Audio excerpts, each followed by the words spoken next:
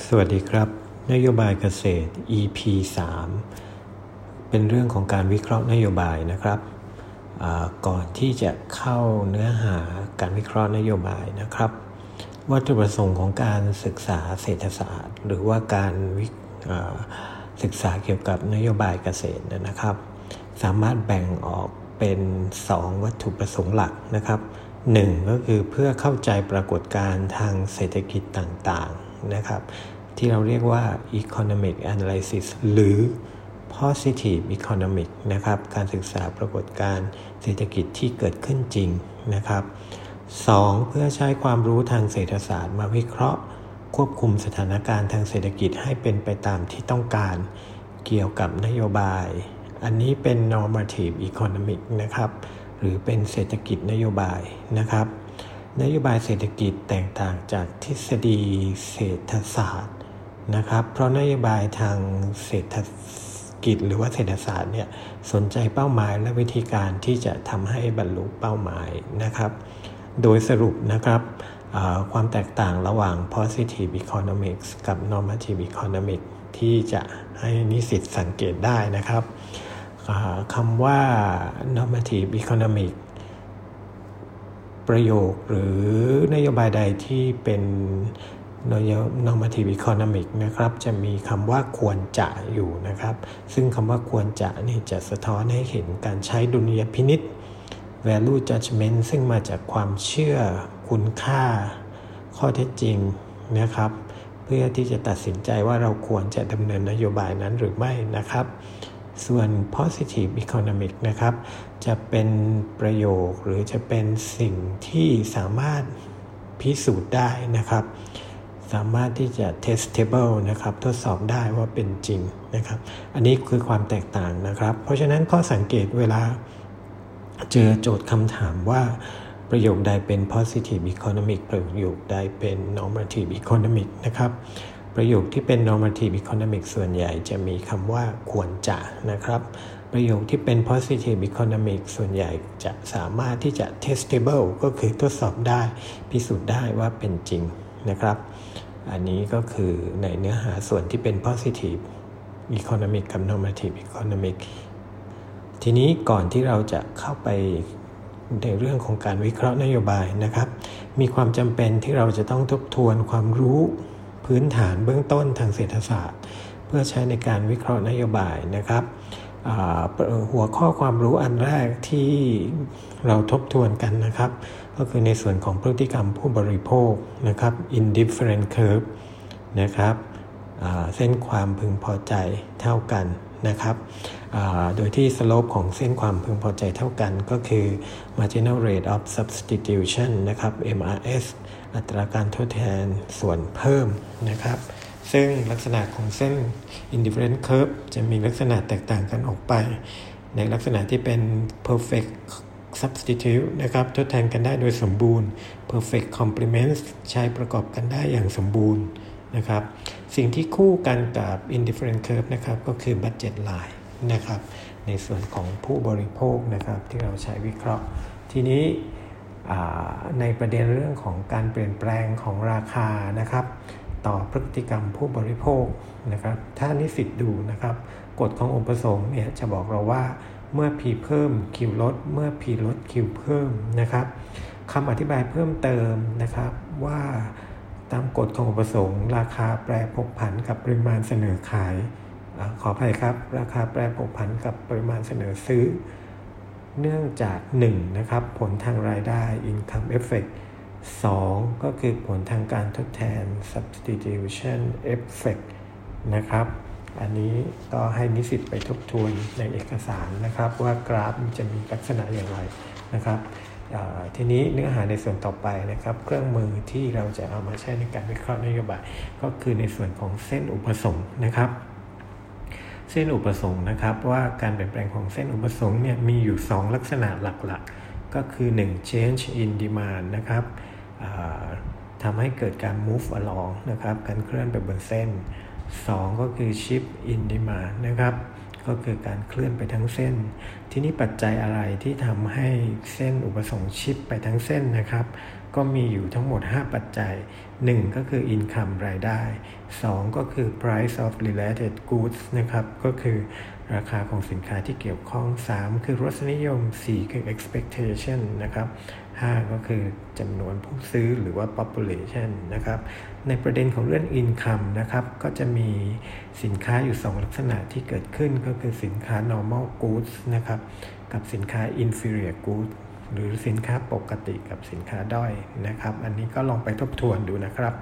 ในส่วนของ price of related goods นะครับราคาสินค้าที่เกี่ยวข้องก็จะมีลักษณะสินค้าเกิดขึ้น2ชนิดนะครับ1ก็คือสินค้าที่ใช้ทดแทนกันได้นะครับ substitute นะครับ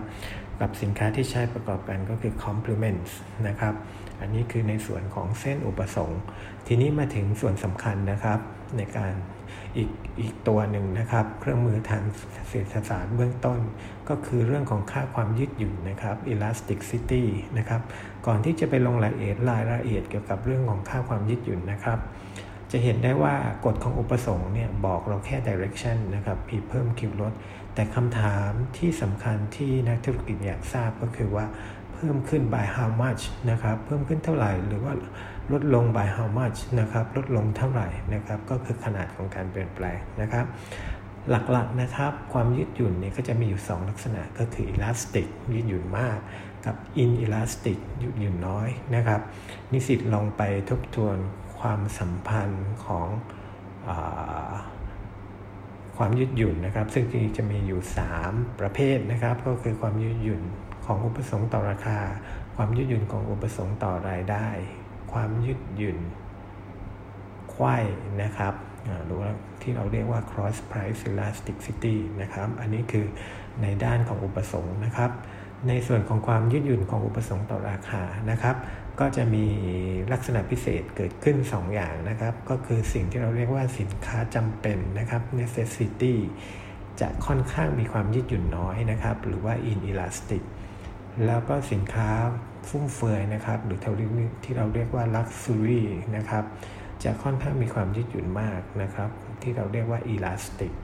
ในส่วนของความยืดหยุ่นของอุปสงค์ต่อรายได้นะครับก็จะมีลักษณะสินค้าเกิดขึ้น2ชนิดก็คือ normal goods กับ inferior goods นะครับในส่วนของ normal goods นะครับความยืดหยุ่นจะเป็นบวกนะครับของอุปสงค์ต่อราคาในส่วนของ inferior goods ความยืดหยุ่นขออภัยครับในส่วนของ normal goods ความยืดหยุ่นของอุปสงค์ต่อรายได้จะเป็นบวกนะครับค่าความยืดหยุ่นในส่วนของ inferior goods ค่าความยืดหยุ่นของอุปสงค์ต่อรายได้จะเป็นลบนะครับสำหรับ cross price elasticity นะครับก็จะมีลักษณะพิเศษอยู่ก็คือ substitute goods นะครับกับ complement goods สินค้าที่ใช้ทดแทนกันกับสินค้าที่ใช้ประกอบกันนะครับสำหรับความยืดหยุ่นของสินค้าที่ของราคาของสินค้าที่เกี่ยวข้องนะครับถ้ามีค่าเป็นบวกนะครับแสดงว่าสินค้า2ชนิดนั้นใช้ทดแทนกันถ้ามีค่าเป็นลบแสดงว่าสินค้า2ชนิดนั้นใช้ประกอบกันนะครับอันนี้ก็จะเป็นในส่วนของความยืดหยุ่นนะครับเพราะฉะนั้นมีคำศัพท์ที่อยากจะให้ไปทบทวนก็คือในส่วนของ necessity นะครับสินค้าจำเป็น luxury สินค้าฟุ่มเฟือย normal สินค้าปกติ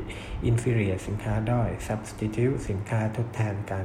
complement นะครับสินค้าที่ใช้ประกอบกันนะครับปัจจัยที่เป็นตัวกำหนดความยืดหยุ่นของอุปสงค์ต่อราคานะครับ1ก็คือประเภทสินค้าว่าเป็นสินค้าจำเป็นหรือสินค้าฟุ่มเฟือยนะครับ2ก็คือ availability of substitution นะครับก็คือถ้าสินค้าไหนมีสินค้าที่สามารถใช้ทดแทนกันได้จำนวนมากนะครับก็จะมีลักษณะค่าความยืดหยุ่นเนี่ยค่อนข้างมากนะครับแล้วก็3นะครับ time horizon ระยะเวลานะครับถ้าเป็นระยะเวลาสั้นๆความยืดหยุ่นก็จะมีแนวโน้มมีค่าน้อยนะครับแต่ถ้าเป็นในช่วงระยะเวลายาวๆหรือนานๆเนี่ยนะครับความยืดหยุ่นก็มีแนวโน้มที่จะมีค่ามากนะครับอันนี้ก็คือเป็นในส่วนของความยืดหยุ่นทีนี้มาเชื่อมโยงกับสินค้าเกษตรนะครับอันนี้เป็นประเด็นที่สำคัญมากนะครับก็คือว่าลักษณะของความยืดหยุ่นของสินค้าเกษตรนะครับเช่นโดยเฉพาะความยืดหยุ่นของอุปสงค์ต่อราคานะครับจะมีลักษณะเป็นเส้นอุปสงค์เนี่ยจะมีลักษณะชันมากนะครับหรือว่ายืดหยุ่นน้อย นะครับทีนี้ความสัมพันธ์ระหว่างความยืดหยุ่นกับรายรับรวมนะครับอันนี้ก็จะมีส่วนในการที่จะนำไปวิเคราะห์นโยบายเกษตรนะครับโดยจะเห็นว่านะครับรายรับรวมจะเปลี่ยนไปอย่างไรนะครับขึ้นอยู่กับ elasticity นะครับค่าความยืดหยุ่นของอุปสงค์ต่อราคานะครับถ้าเป็นลักษณะยืดหยุ่นน้อยนะครับหรือว่ามีค่าน้อยกว่า1นะครับค่าความยืดหยุ่นของอุปสงค์ต่อราคาเมื่อ P เพิ่ม TR ก็จะเพิ่มนะครับ total revenue หรือว่ารายรับรวมเมื่อ P ลด TR ก็จะลดนะครับ total revenue หรือว่ารายรับรวมถ้าความยืดหยุ่นของอุปสงค์มากกว่า1นะครับ P เพิ่ม TR จะลด P ลด TR จะเพิ่มนะครับเพราะฉะนั้นในส่วนของสินค้าเกษตรซึ่งมีลักษณะยืดหยุ่นน้อยนะครับ inelastic นะครับก็จะมีแนวโน้มเมื่อราคาเพิ่มสูงขึ้นรายรับรวมก็จะเพิ่มสูงขึ้นเมื่อราคาลดลงรายรับรวมก็จะลดลงนะครับจึงเป็นที่มาว่าทำไมเราถึงอยากที่จะพยุงราคาสินค้าเกษตรนะครับเพื่อที่จะให้เกษตรกรมีรายรับรวมที่เพิ่มขึ้นนะครับ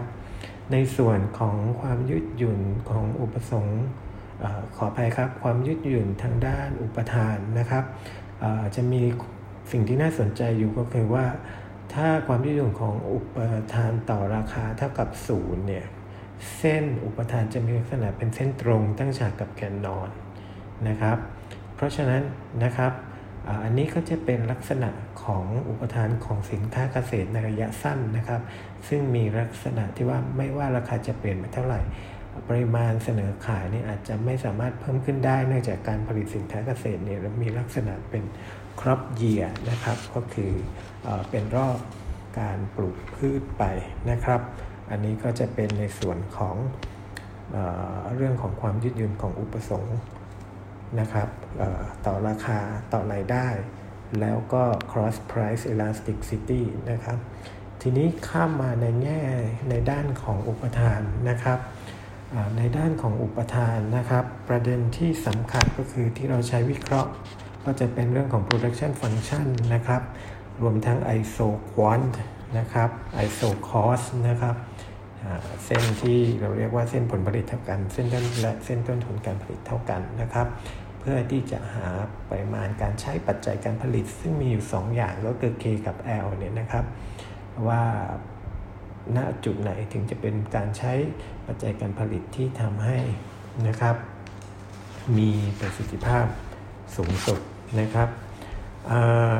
ปัจจัยอะไรนะครับที่ส่งผลให้เส้นอุปทานเปลี่ยนนะครับก็จะมีอยู่2ปัจจัย1ก็คือราคาปัจจัยการผลิตนะครับกับ2 productivity นะครับประสิทธิภาพในการผลิตนะครับซึ่งจะทำให้เส้น supply หรือเส้นอุปทานเนี่ยชิปเข้าหรือชิปออกนะครับท้ายที่สุดนะครับในส่วนสุดท้ายของ EP3 เนี่ยเราเกริ่นนำไปในเรื่องของเศรษฐศาสตร์สวัสดิการอยู่2ประเด็นนะครับซึ่งจะไปขยายความใน EP4 อีกครั้งหนึ่งนะครับประเด็นที่1ก็คือว่าเศรษฐศาสตร์สวัสดิการเป็นเครื่องมือหนึ่งในการให้ข้อเสนอแนะนโยบายว่าควรจะใช้นโยบายใดเพื่อ maximize social welfare นะครับสวัสดิการสังคม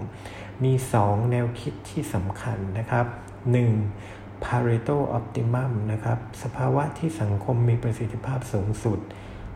เป็นสภาวะที่เปลี่ยนแปลงแล้วจะทำให้คนใดคนหนึ่งได้รับความพึงพอใจลดลงนะครับโดย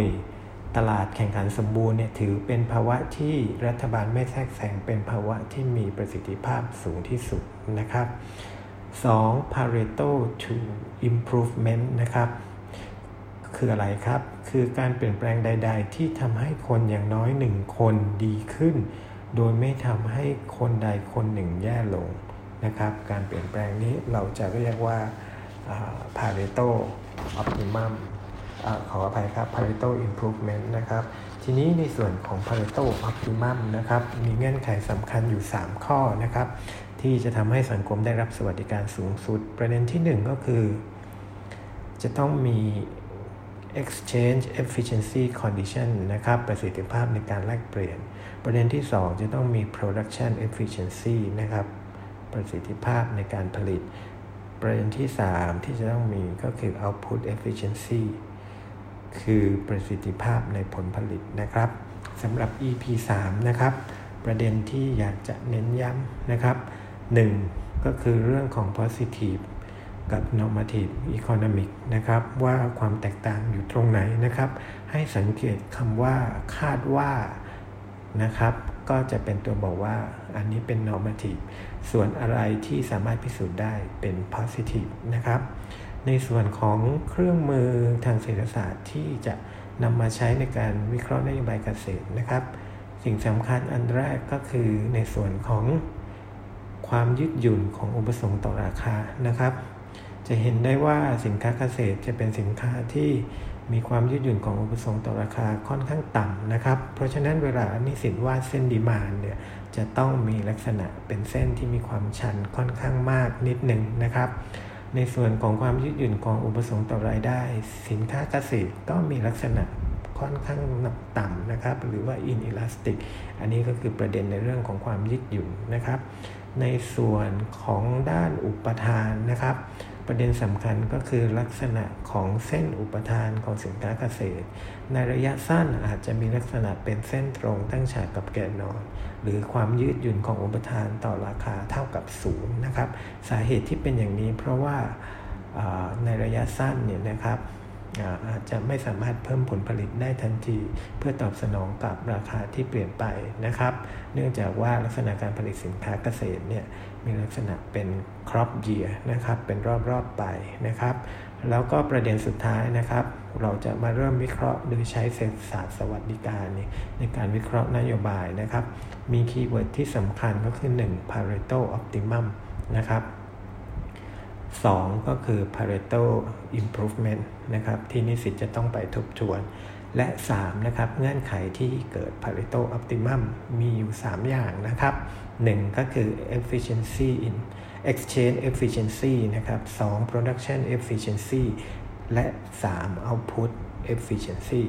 สำหรับวันนี้สวัสดีครับ